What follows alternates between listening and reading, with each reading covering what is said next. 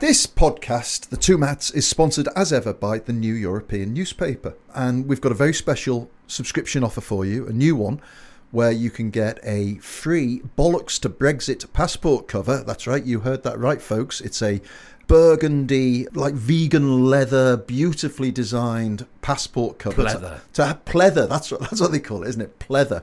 To hide your new British blue. The shame of the shame of the blue passport.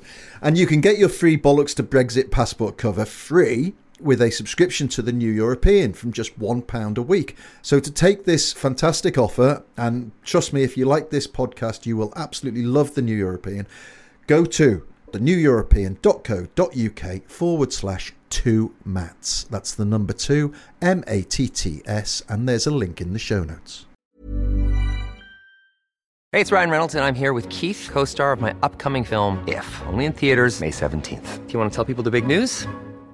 All right, I'll do it. Sign up now and you'll get unlimited for $15 a month and 6 months of Paramount Plus Essential Plan on us. MintMobile.com/switch. Upfront payment of $45 equivalent to $15 per month. Unlimited over 40 gigabytes per month. Face lower speeds. Videos at 480p. Active Mint customers by 531.24 get 6 months of Paramount Plus Essential Plan. Auto renews after 6 months. Offer ends May 31st, 2024. Separate Paramount Plus registration required. Terms and conditions apply if rated PG. I'm Sandra, and I'm just the professional your small business was looking for. But you didn't hire me because you didn't use LinkedIn Jobs. LinkedIn has professionals you can't find anywhere else, including those who aren't actively looking for a new job, but might be open to the perfect role, like me. In a given month, over 70% of LinkedIn users don't visit other leading job sites. So if you're not looking on LinkedIn, you'll miss out on great candidates like Sandra. Start hiring professionals like a professional. Post your free job on linkedin.com/achieve today.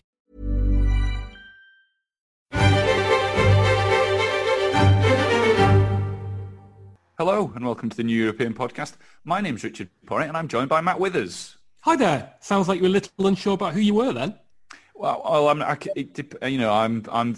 fluid in my identity. Sometimes by night I am a news superhero, newsman. I wear a big Mac and a trilby, and we're also joined by a storied newswoman, Liz Gerard. Liz, are you there? Yes, I'm here. Hi. Excellent. Liz, as you listeners will know, of course, writes lots of stuff for the New European and has had a glorious Fleet Street career and still has one, I guess, for the New European and knows everything about everything that happens on the Street of Shame. So we're going to chat to Liz about that a little bit later. But we'll start with some news. And listen, full disclosure, guys, I've been on holiday up until basically about 3 minutes ago. And although I have read some news, I'm a little bit behind. So much like you, dear listener, I'm coming to the New European Podcast for my news this week. So Liz and Matt, I need you to sort of help me out and fill me in. But it is we're back. We're going to talk about going back to school and going back to work, Liz, with you a little bit later on. But our politicians are back to work as well. How has the first week back gone, Matt, in your opinion? Not great. The schools issue is obviously still the big one. Most English schools are now reopened. We've also got the looming issue of deciding whether to delay next year's GCSE and A-level exams. Most Tory MPs, I think, privately think that the task is beyond Gavin Williamson. Big decisions to be made on tax and spending and jobs and lockdowns and this increasing war on Whitehall as several Sir Humphreys are eased out of their positions. And if you've been off this week, you probably didn't see Prime Minister's questions. But Johnson's performance was, even by his low standards, an absolute nadir. It was embarrassing to watch. It wasn't even funny. It really, you could see when it panned out on TV the fear in the eyes of some of these Tory backbenchers as to what on earth they'd let themselves into. So it was one heck of an in-tray for the PM. And I didn't see PMQs. I did pick up some bits on Twitter about it. Liz, did you see it? I didn't, but like you, I've read enough about it, and it was clearly a disaster.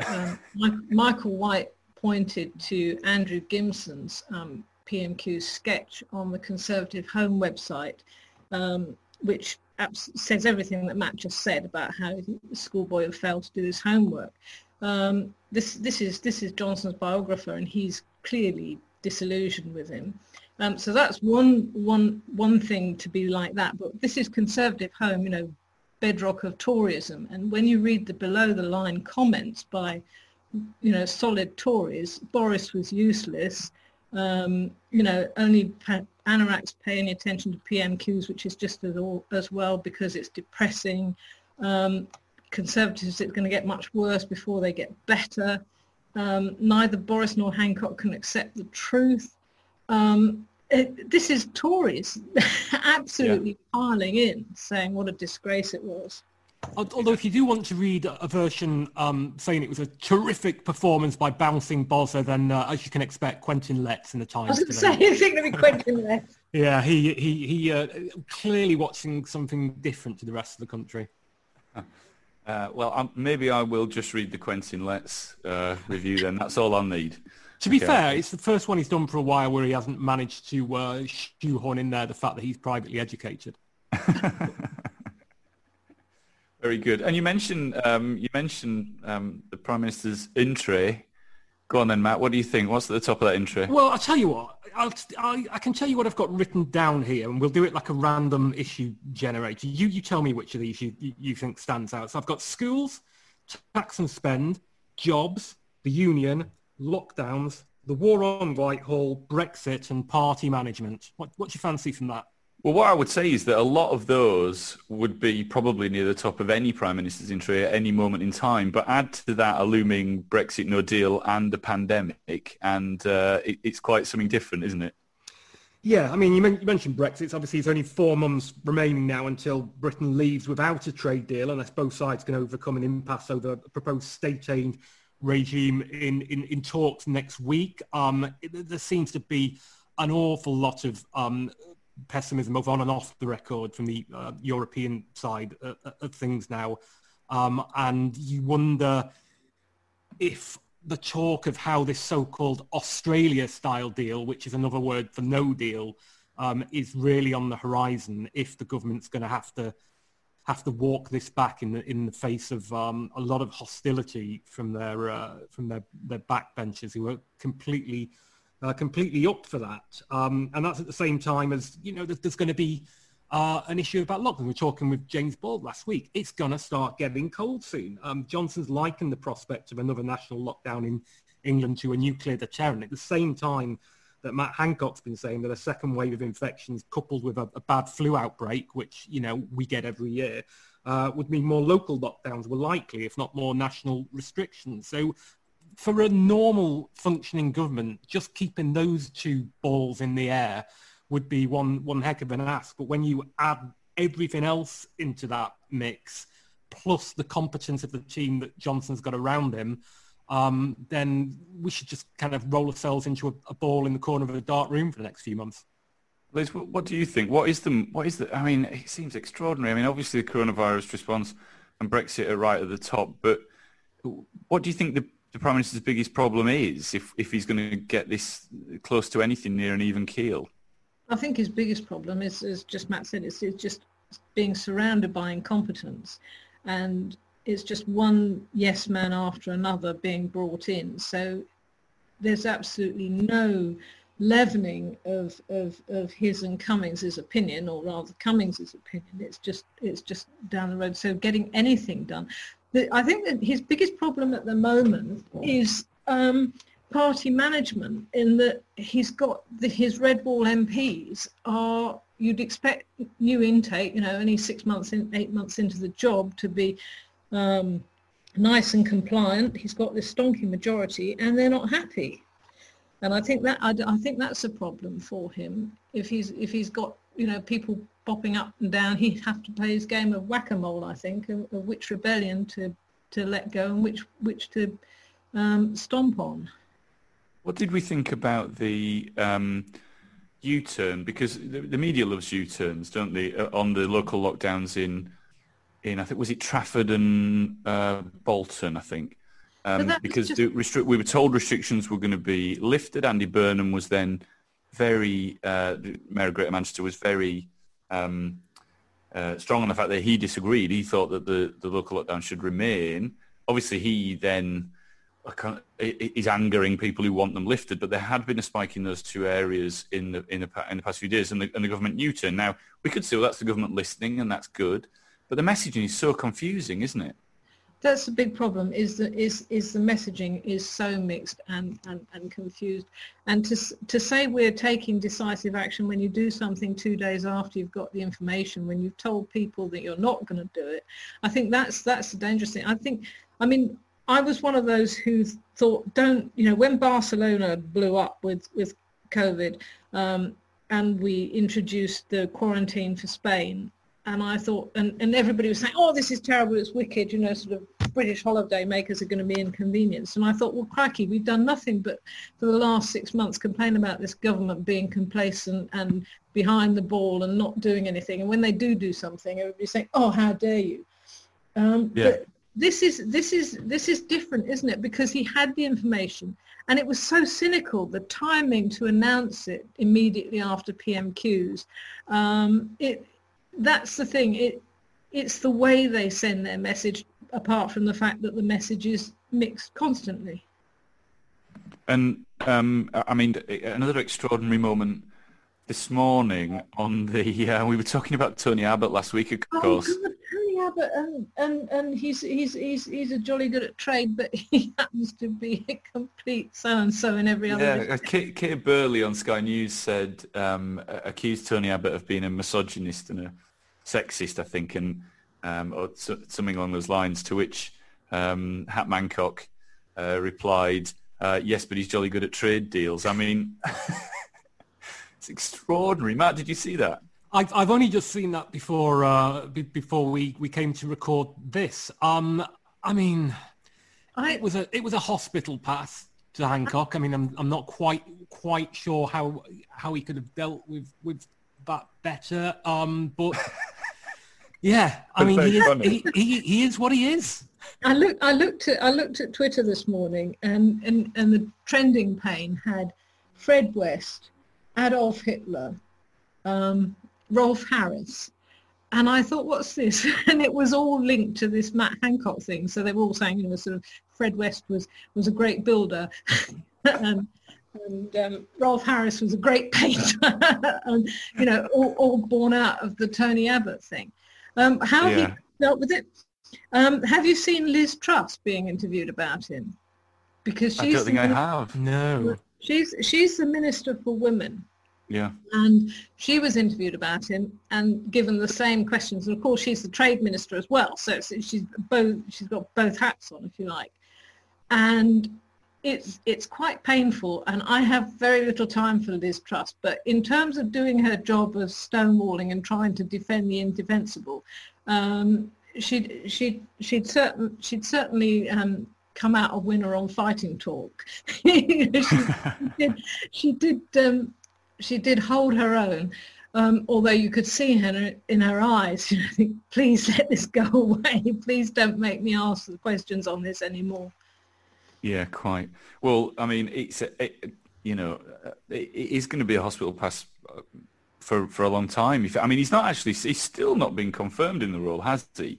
And I thought it was interesting that after that this morning, and someone at Number 10 said these positions have not been approved yet. I just wonder if we're looking at another U-turn. Well, I do hope so, but it's a difficult one to U-turn from, isn't it? Because there's not going to be any new information. There's not going to be, circumstances have changed. We've just realised that in 1997 he said something nasty. Yeah, I don't think there will be a U-turn. I think on personnel issues rather than policy issues, I think Dominic Cummings is determined not to cave in into what he would regard as the government's enemies in the media. We've seen policy U-turns, but in terms of personnel, to paraphrase Donald Trump, Johnson's ministers and his team could stand in the middle of Oxford Street and shoot somebody and retain their jobs. Yeah, but I mean, we have had someone from I think the guy's called I don't know his first name, but I think it was O'Shea. He's He's gone from a government job today. Oh, this is one of his one of his sort of blue sky thinkers, weirdos, and whatever they were called. So this was the guy, and I haven't got his name written down in front of me. I think you're right. Tony O'Shea? Perhaps, Sorry? yeah. Tony O'Shea, was it? I can't be absolutely sure. Tony O'Shea is a very fine darts player from. Well, we better make a legal disclaimer there. Tony O'Shea has never worked for the British government. Always the bridesmaid and never the bride in the BDO Championships. Tony O'Shea. This guy basically tweeted saying, shoot the Black Lives Matter protesters. And you kind of think, okay, fine. He's an idiot. He's probably straight out of university, wet behind the ears, 21, 22. He's 57. It's like, where are they finding these people? Yeah, he said that I think he said that if the riots continue, it's time to get the live rounds out, which is obviously a despicable thing to say for anyone aged 21 or 56. Then he's been. I wasn't playing down it. I just find it astonishing that this came from somebody in the twilight years of their career.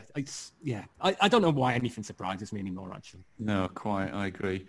And we still haven't seen any. I mean, if you think back to Theresa May, do you remember when everything was more stable under Theresa May? It's strong and stable. And strong. Yeah, in comparison to this mess, anyway. Well, she did get rid of quite a few ministers, didn't she? Priti Patel went, Amber Rudd went, Gavin Williamson. What brilliant! Williamson. What great taste she had in sacking ministers. but we've not really. I know it seems like Boris Johnson Prime Minister for. Yeah, that's right. There is a fairly lengthy list.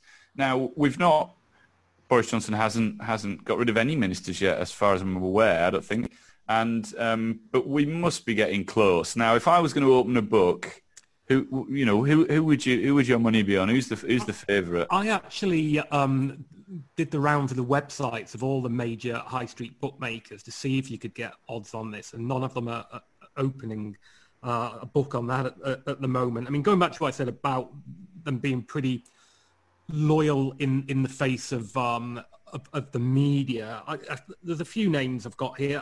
Matt Hancock, I think he may find he's expendable in the event of a second wave of COVID infections in the winter if Boris Johnson needs a human shield. If he's reshuffling rather than sacking, Liz Truss hasn't pulled up many trees at international trade.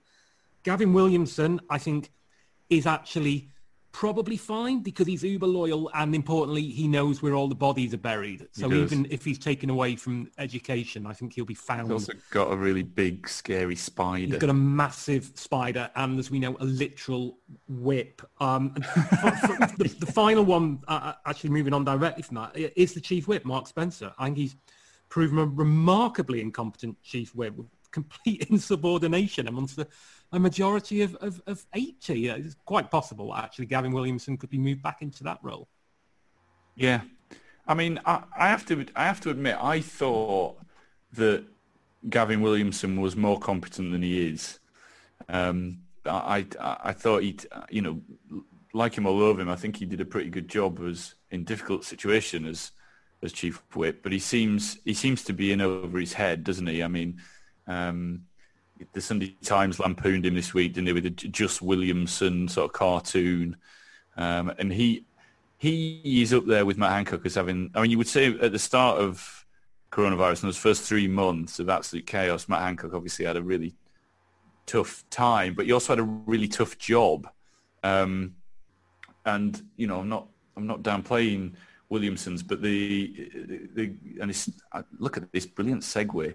But this whole schools thing of it's just been chaos, Liz, hasn't it? Well, it's getting the A-level thing was just awful, and what you can't understand is that you have got some sympathy with him saying that Ofqual failed to do this, but he's the minister, he's supposed to oversee it. They announced in March that they weren't going to have the exams, and nobody's been in school since March, So really, they could all have had their results in April, and they had 5 months to get a thing going, and then they had a week's notice with the chaos in Scotland, and they still were saying, we're going to do this, we're going to do this. Williamson had an interview in the Times saying that there would be no change of heart, there would be no U-turn, which of course they promptly did and had to. It was shambolic, and the BTEC was even worse, really. I'm not even sure if they've yet got their results in BTEC, have they? Right. I'm not sure, to be honest. I don't think they have, no. I just apologise again. A lot of sirens in East London today, so some of those might be getting picked up. I think one of the things about Gavin Williamson that people, when you speak to anyone involved in teaching, will say is, whatever you thought of Michael Gove, he had a fascination with and passion for education. He might have not done a great job. A lot of teaching unions would argue that, but it was an issue that he'd written about and thought about for a number of years. Gavin Williamson, this is a stepping stone. This job is just, he's got his eye on the next one. You get through this, and then hopefully the next one will be one of the great officers of state. I haven't heard an interview with him or read one of his, Sun on Sunday op-eds that persuaded me that he's got any insight into or passion for the portfolio he holds. It's just the next job. I think you're right on that. But as for Gove, of course, if he hadn't have abandoned coursework and AS levels, they'd have had something solid to go on. Of course. I agree completely. But with I think the GCSEs worked better because of that U-turn. So should we maybe give him a little pat on the back for that U-turn? I don't. You were right when you said the media loves U-turns. The general public don't really notice, because if somebody's doing something bad and then stops doing that bad thing, then the public tends to have a bit of a fair play thing about it. But to have got into that situation in the first place, when, as Liz points out, this wasn't an aberration that came out of nowhere. The exams are like Christmas. That you know exactly when in the calendar they're going to be. So to have not prepared for this pretty much inevitable situation, I don't know if we should applaud them too much for then digging themselves out of it. Well, you're absolutely right. Of course, I was playing devil's advocate, but I think it's more than that, isn't it? The fact that he was on holiday in Scarborough at the time. Nothing wrong with Scarborough, by the way. My father lives there. It's lovely. But I mean, just the optics of the whole thing. He just should have been everywhere in the 2.5, 3 weeks beforehand. He should have been very obviously having meetings. And even before that, I mean, like you say, it was coming down the tracks, and it shouldn't have been a shock to them that it was the massive cock up that it was. And now, what about getting people back to school? How's that been handled? I've got 3 kids who've gone back to school today. It seems that parents are quite keen to get their kids back to school, which is completely understandable. But do you think there's a very good piece in this week's New European? Absolutely. So, are the government doing a good enough job on getting this message across? Should kids be going back to school at all? I took a lot of heavy flack right at the start of lockdown for saying schools shouldn't even been shut. Where are we at now? I think most people think that the school should be back. It was the making sure that things were safe for everyone, and I think that was the problem. Is that the teachers were being portrayed as militant lefties who were trying to spoil everything. Teachers unions look after their members, and it's the teachers unions' job to look after teachers, not to look after the children that the teachers look after. And teachers are vulnerable because they're adults. They're not, yes, 5-year-olds are safe to go to school. It's safe for children, but is it safe for the people who are teaching them? You know what it's like. You say, Richard, you've got 3 kids. You know that 2 weeks into term, your whole household's sniffling. Absolutely. They are there are hotbeds of infection, and a cold is a coronavirus. So we don't know. And what I'm saying is that there should be more understanding about the need to make sure that things are safe for teachers and consequently their families, and obviously the children's families, the wider thing. And you can't just sort of say, well, get on with it. It's safe for children, because there are two things in play, and it's not possible to do the sort of social distancing that's required. I know that great efforts have been made to get schools ready, and heads have spent the whole of the summer, you know, they haven't all just been asleep on holiday, trying to work out systems, getting classrooms ready, working out how their bubbles are going to work, because they've all got different ways of doing their bubbles. And the question that everybody has been asking is, what happens if you get a case of COVID? Because we know that if you have a case of COVID, track and trace works so brilliantly. You're supposed to self-isolate. Everybody that you've met is supposed to self-isolate. What happens in a school if it happens? And I remember that quite early in the talk about when schools were going to be reopening, the government refused to put up anyone onto the World at One to discuss the reopening of schools. And they ended up talking to Robert Halfon, who is the chairman of the Education Select Committee. And Edward Sturton asked him about 8 times that question, what happens if there's a case? And Halfon just kept saying, well, there are guidelines, but the guidelines didn't say anything.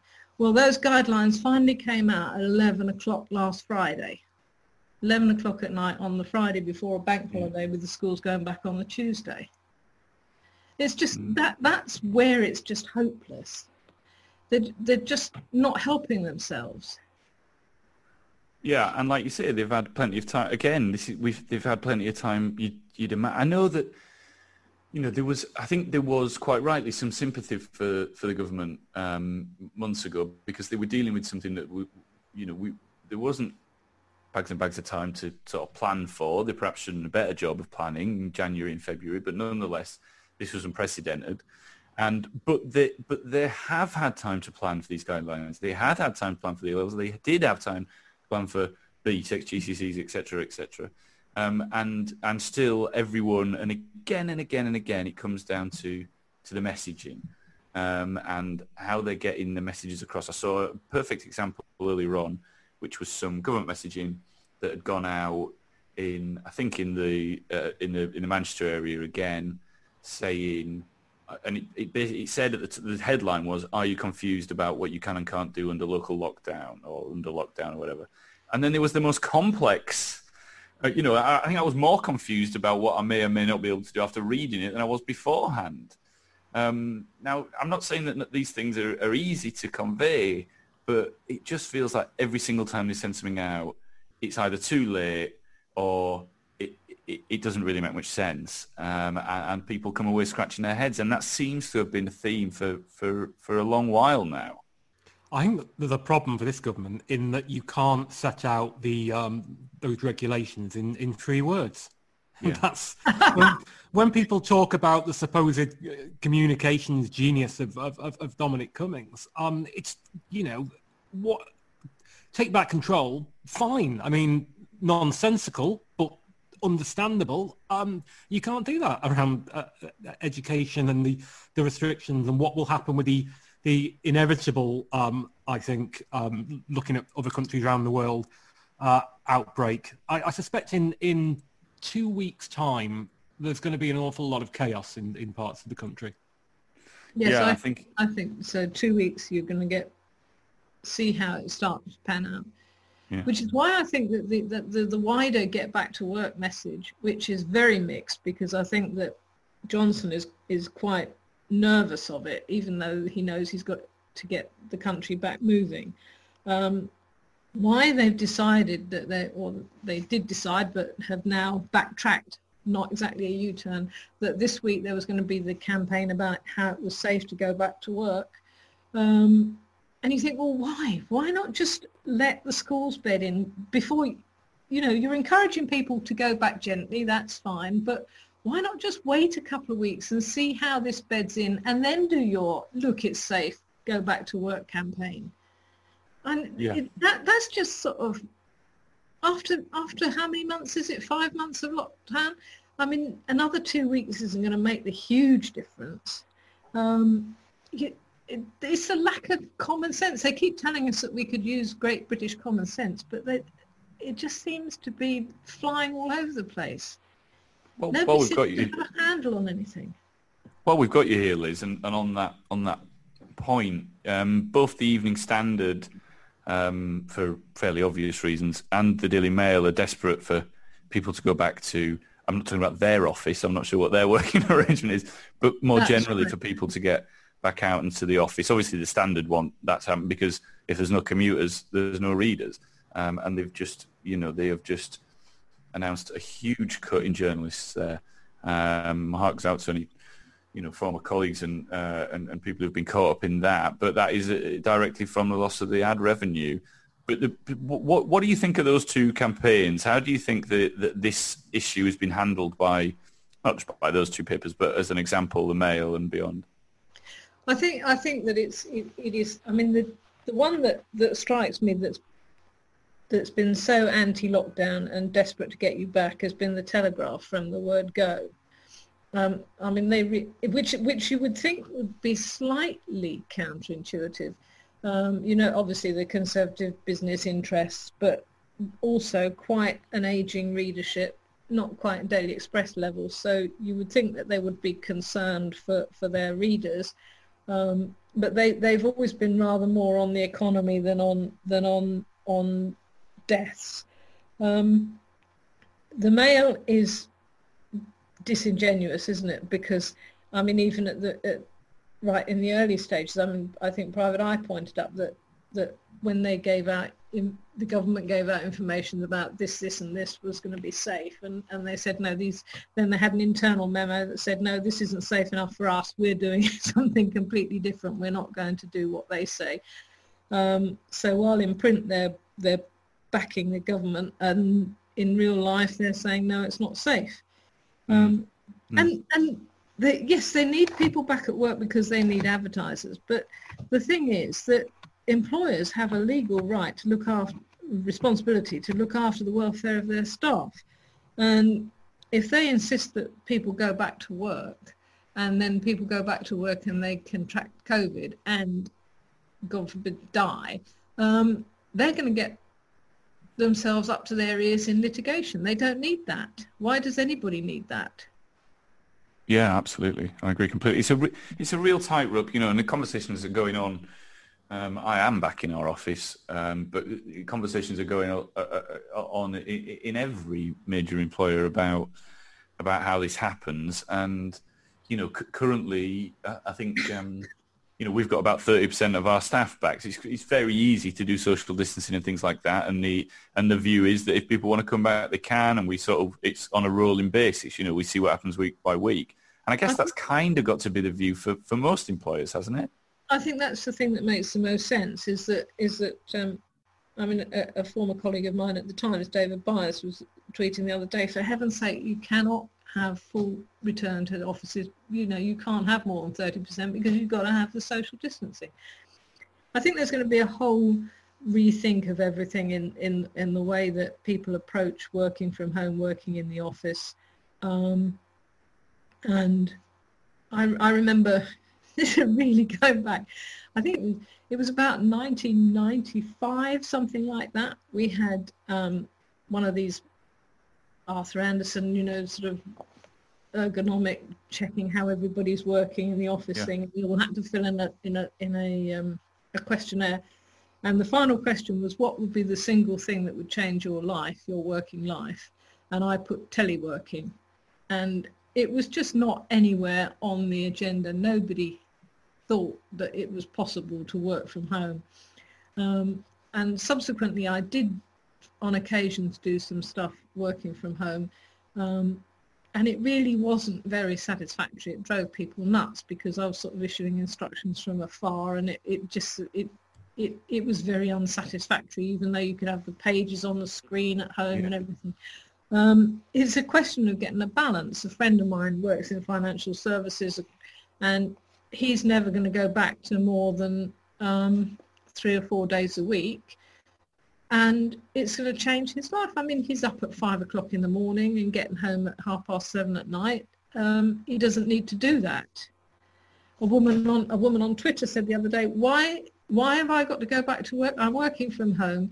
The government wants me to spend £250 a year and 40 a week and 40 hours of my life commuting just so I can go and buy a £6 sandwich at Pret. Also, people are still spending money. I mean, I'm still spending money, but locally, I mean, Archant's London office isn't actually in central London, unlike most, but I'm spending money here. And surely if people are now spending their money where they live in, say, Walsall and not going into central Birmingham, well, wasn't that part of the whole agenda that the government was supposedly elected on in December? If people do go out and about in the way that you're talking about, I think you're absolutely right. There was a very good essay that I read this week, and it was about talking about levelling up. And the woman who wrote it, her name was Mary somebody, I wish I could remember it, said that basically what they want is everybody to do what London wants. And in fact, it should be levelling across, so that because the money's not in London, this is wicked. We think the money should be here in London. But if you want it to be across the country and provincial places benefit. But of course, the thing is, if we all do all our shopping online and buy it on Amazon, then it's going straight out the country and not into the economy. Yeah, I agree. Let's get back to one of my favourite topics, and that is the Daily Mail. That's a fascination to me. I haven't had a chance to see it yet, and I don't think any of us have. But I'm told by someone who has seen it that the New European founder and current publisher, former editor Matt Kelly's column on Geordie Greig, interviewed him. I think, and it's lengthy. I think it's about 6,000 words. So it should be very good. Is in GQ this month, so take a look if you can. But I just wondered what your feelings were on how the Daily Mail has changed since Dacre left, because I remember certainly at the beginning, immediately after Brexit, you did a lot of stuff for the New European on the impact the Mail had, not just in the course of the campaign, but for years and years before. I think that we probably pick up on these things more than the average reader, but I don't think the change between Dacre and current editor Geordie Greig it has been subtle. I think it's been quite different. What are your thoughts? I'm very interested to hear what you say about that, because I don't think it's changed very much at all. I remember when in the first few weeks after Geordie Greig took over, famous Remainer, there was a lot of stuff about how there was a noticeable softening in the lines on Brexit, and I don't think there was much of a change of stance, and I don't think there's a huge difference that I've noticed now. I think I see parallels in what's going on at the moment with Boris Johnson, with Cameron, not quite as vituperative perhaps, but if you think back to 2015, and the Mail campaigned really, really hard to get Cameron. It didn't want the coalition, it wanted Cameron in power, and it was so pleased, this is your victory for common sense, when he won his surprise majority without the need for any Libs help. And then the moment they got him where they wanted him, got seen off the Libs, seen off Ed Miliband, they went straight for him. Right, referendum, your negotiations with Europe are rubbish, you're rubbish on immigration, and they just stuck the knife in Cameron to such a degree that I have read, I don't know that it's true, that Cameron actually tried to get Rothermere to sack Dacre. And I get sense of this now, that we must have the Tories. We've got to get rid of Corbyn. So let's vote in Johnson. And now it's since COVID, it's just been absolutely at him constantly, and rightly so. But well, I guess there is where I would say perhaps the difference is, because the Mail had this anti-EU agenda beforehand and saw an opportunity with Cameron. Obviously, Cameron had mentioned a referendum in the run-up to that election. Many people say that might be what got him his majority in 2015. So that was their opportunity to get on him and go after him because of that until it happened. I think with what I would say, and full disclosure, I've worked with Geordie Greig at the Evening Standard. What I think, and of course he's got to. Excuse me. There is obviously still an established Daily Mail reader. It never would suddenly a new editor come in and it would change completely. But what I think, I'm trying to think, and I worked under Paul Dacre as well, and I'm trying to think what his response would be and I think it would probably be more akin to, I think that they would be very, very attack-minded on, and I know I'm not saying that Geordie Greig's Daily Mail is any different from this, but perhaps with a different tone on the people who wanted to close our schools back then, who want to extend furlough, all those things that they might not agree with necessarily. And I think there might have been more support for the Tories at this stage under Dacre than they're getting under Geordie Greig. But I mean, who knows? We'll never know if that's true or not, will we? But I think that he would have seen it as an opportunity as well to sharpen the knives for Starmer, which I haven't. I may have missed it. I don't read the Daily Mail every day by any means, but I haven't seen a great deal of. It has mainly been attack at the government, I think, hasn't it? And I can never imagine a Geordie Greig edited newspaper having a headline like "Enemies of the People" or anything like that. Oh no. I think in terms of the general drift of the agenda, though, I think is the same. But you're right. I think that the knives would have been out for Starmer from day one. I mean, they'd have, all the way through the campaign, they would have been attacking Long Bailey, no doubt. And once they'd have kept their powder dry for Starmer. And of course, the Mail is no fan of the CPS, so it would have rejoiced in rehearsing all of Starmer's history there. Yeah. That would definitely have happened. Except I suppose it all came in the middle of COVID, didn't it? So absolutely, that's changed everything, of course. Everything. But I don't think the Mail has ever been a great fan of Boris Johnson. I mean, I think that the Sun has now become almost as hero worshipping of him as the Express always has been. But and obviously the Telegraph, the Times is bizarre, in backing him in the first place.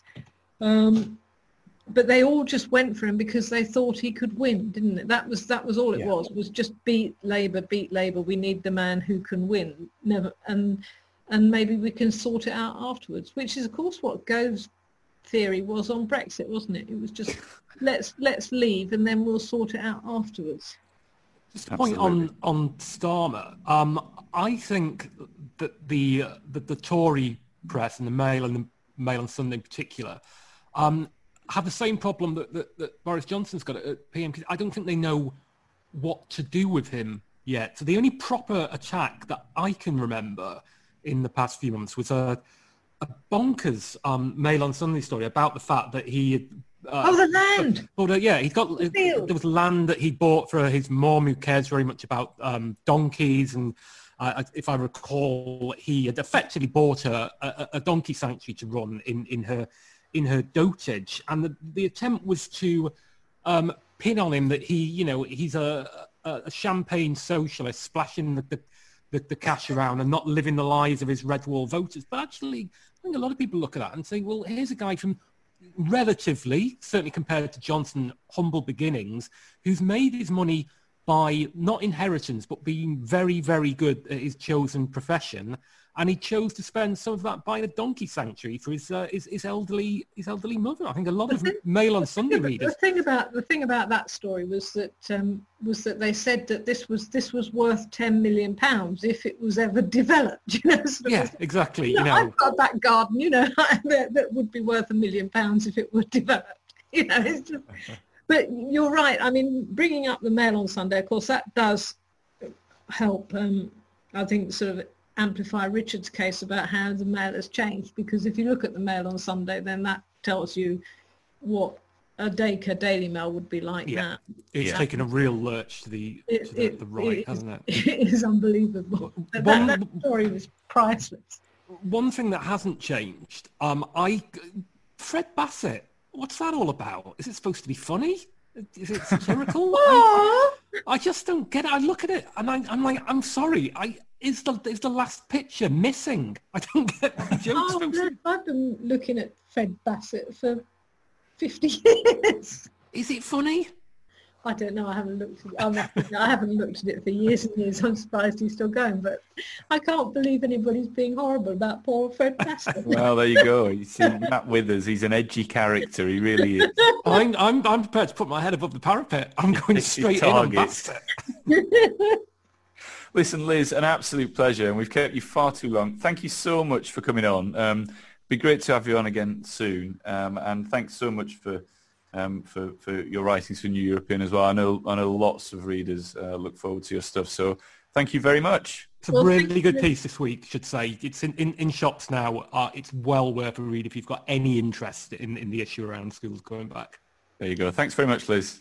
Thank you both. Thank you. Hey, Matt, just tell me quickly what you're sat next to. I'm sat next to a box of beers from the online club Beer 52. I believe it to be the UK's largest. Yeah, well, they're good friends of ours at Beer 52, and they do send us free beer. But you've actually bought that beer, haven't you? You're actually a happy customer. I'm a subscriber. It was one of those lockdown things.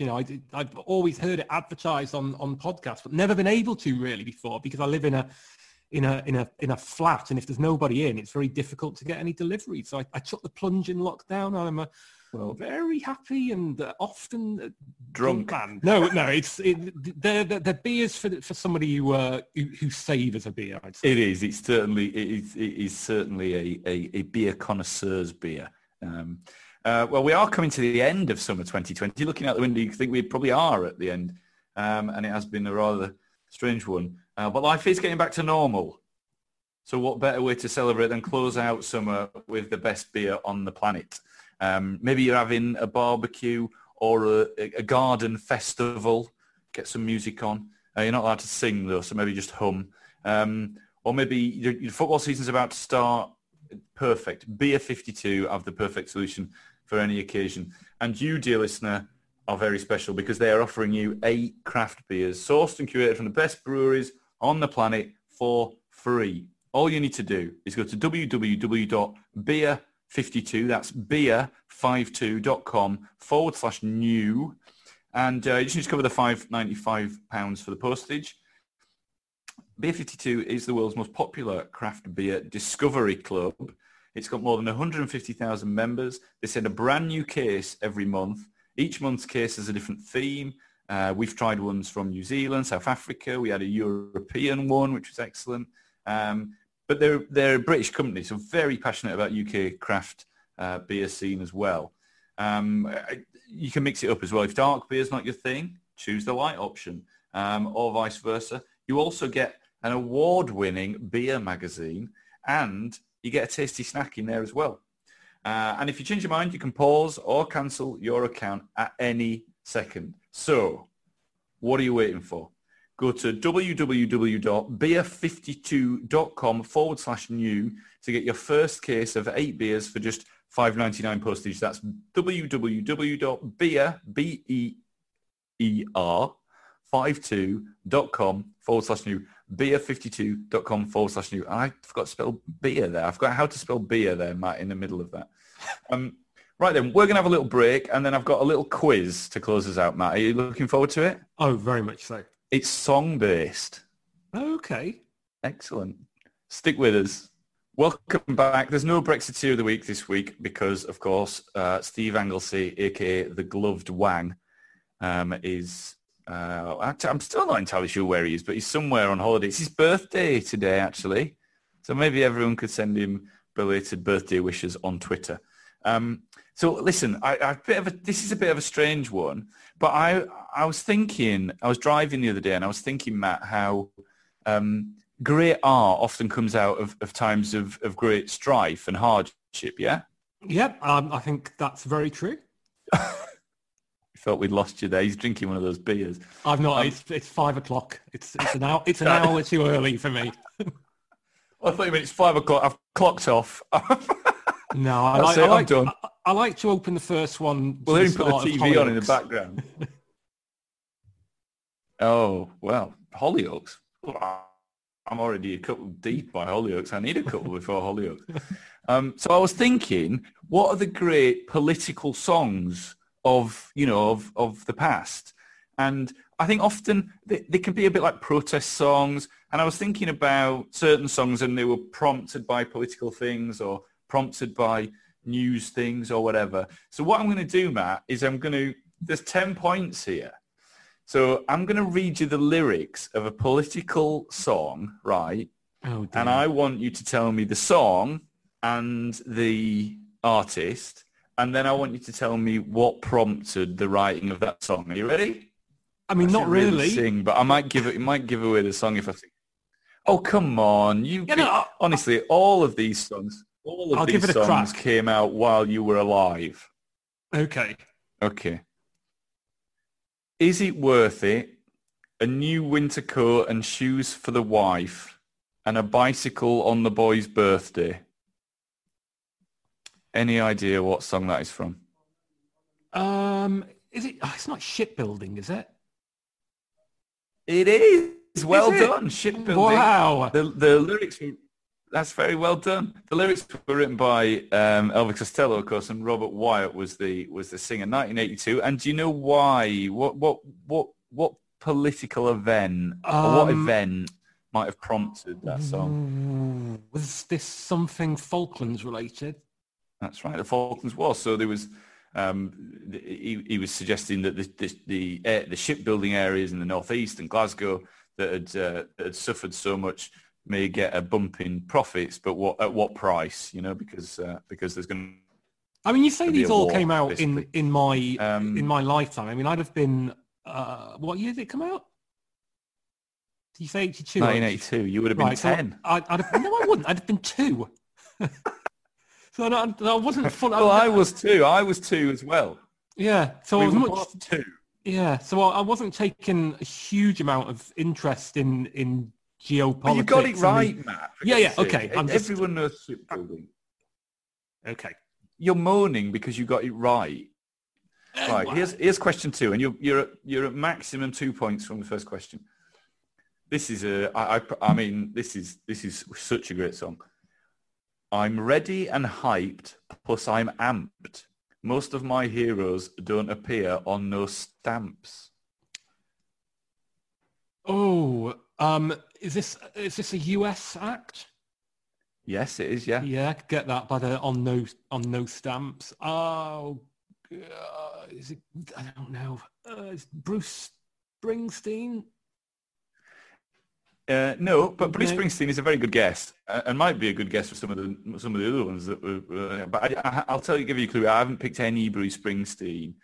That was Public Enemy's "Fight the Power." Oh, of course. I can give you a point if you can tell me on what. I mean, you should be able to. Why would Public Enemy have? What would they have been singing about in "Fight the Power"?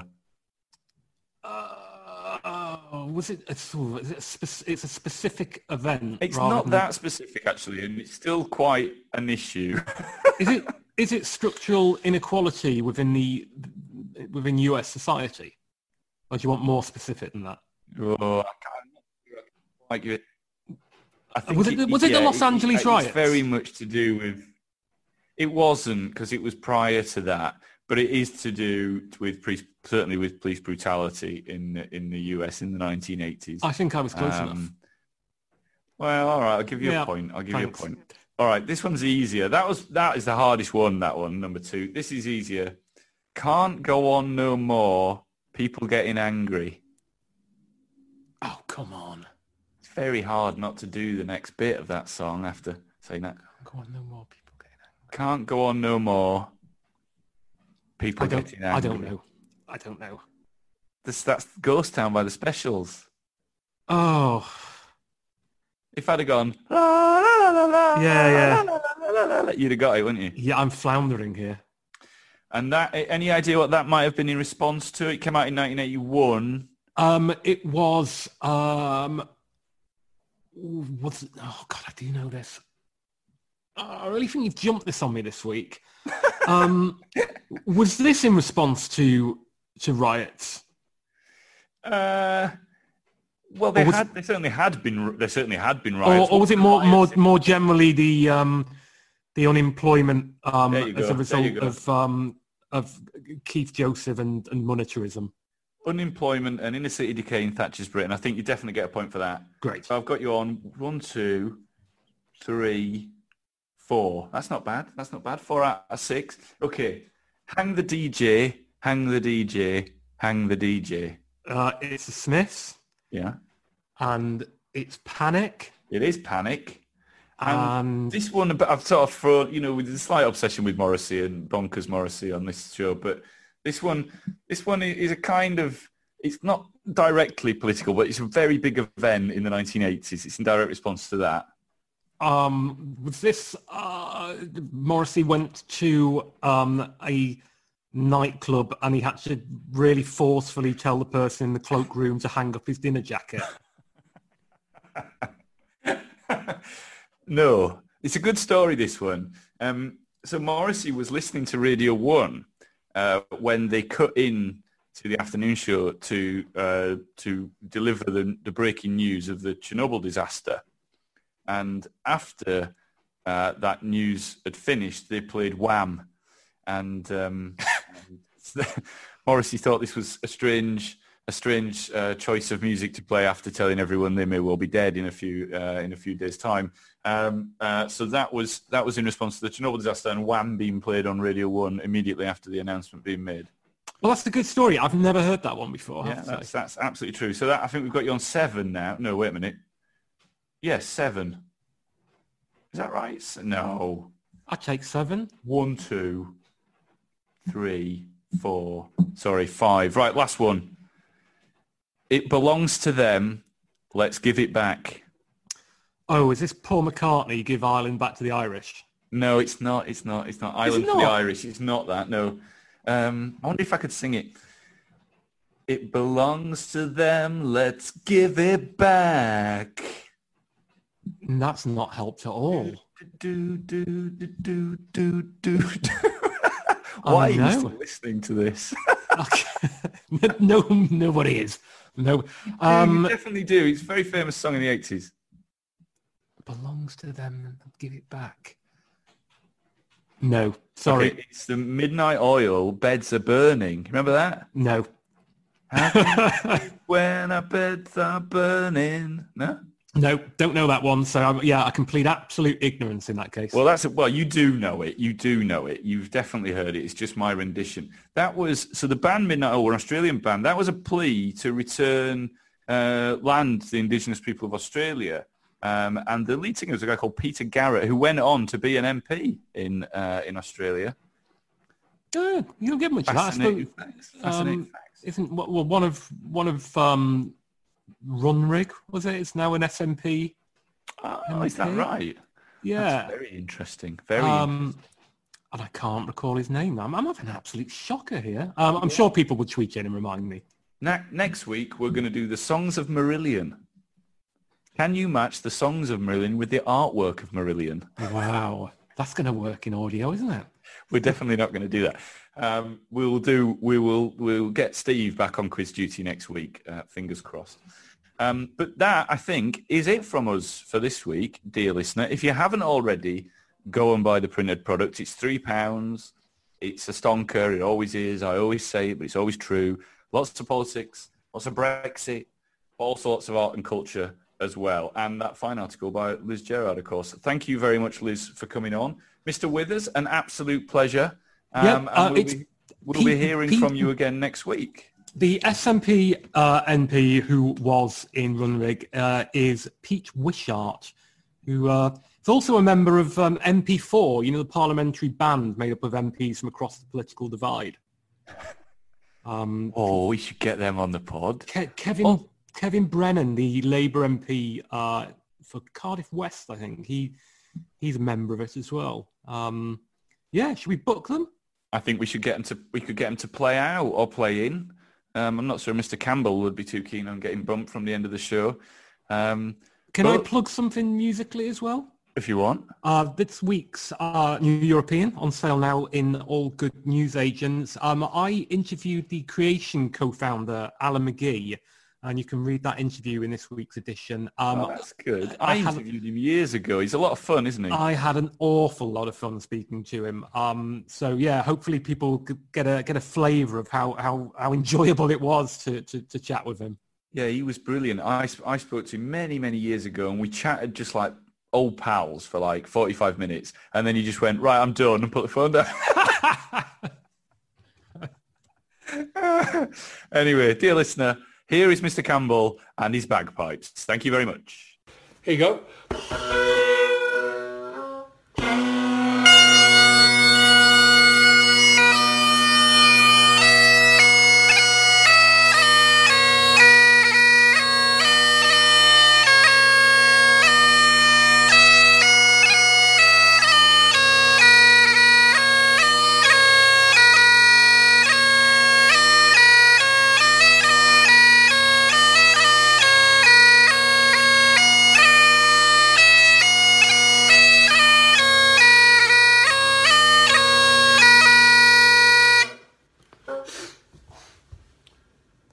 From true crime to football, Brexit to folklore.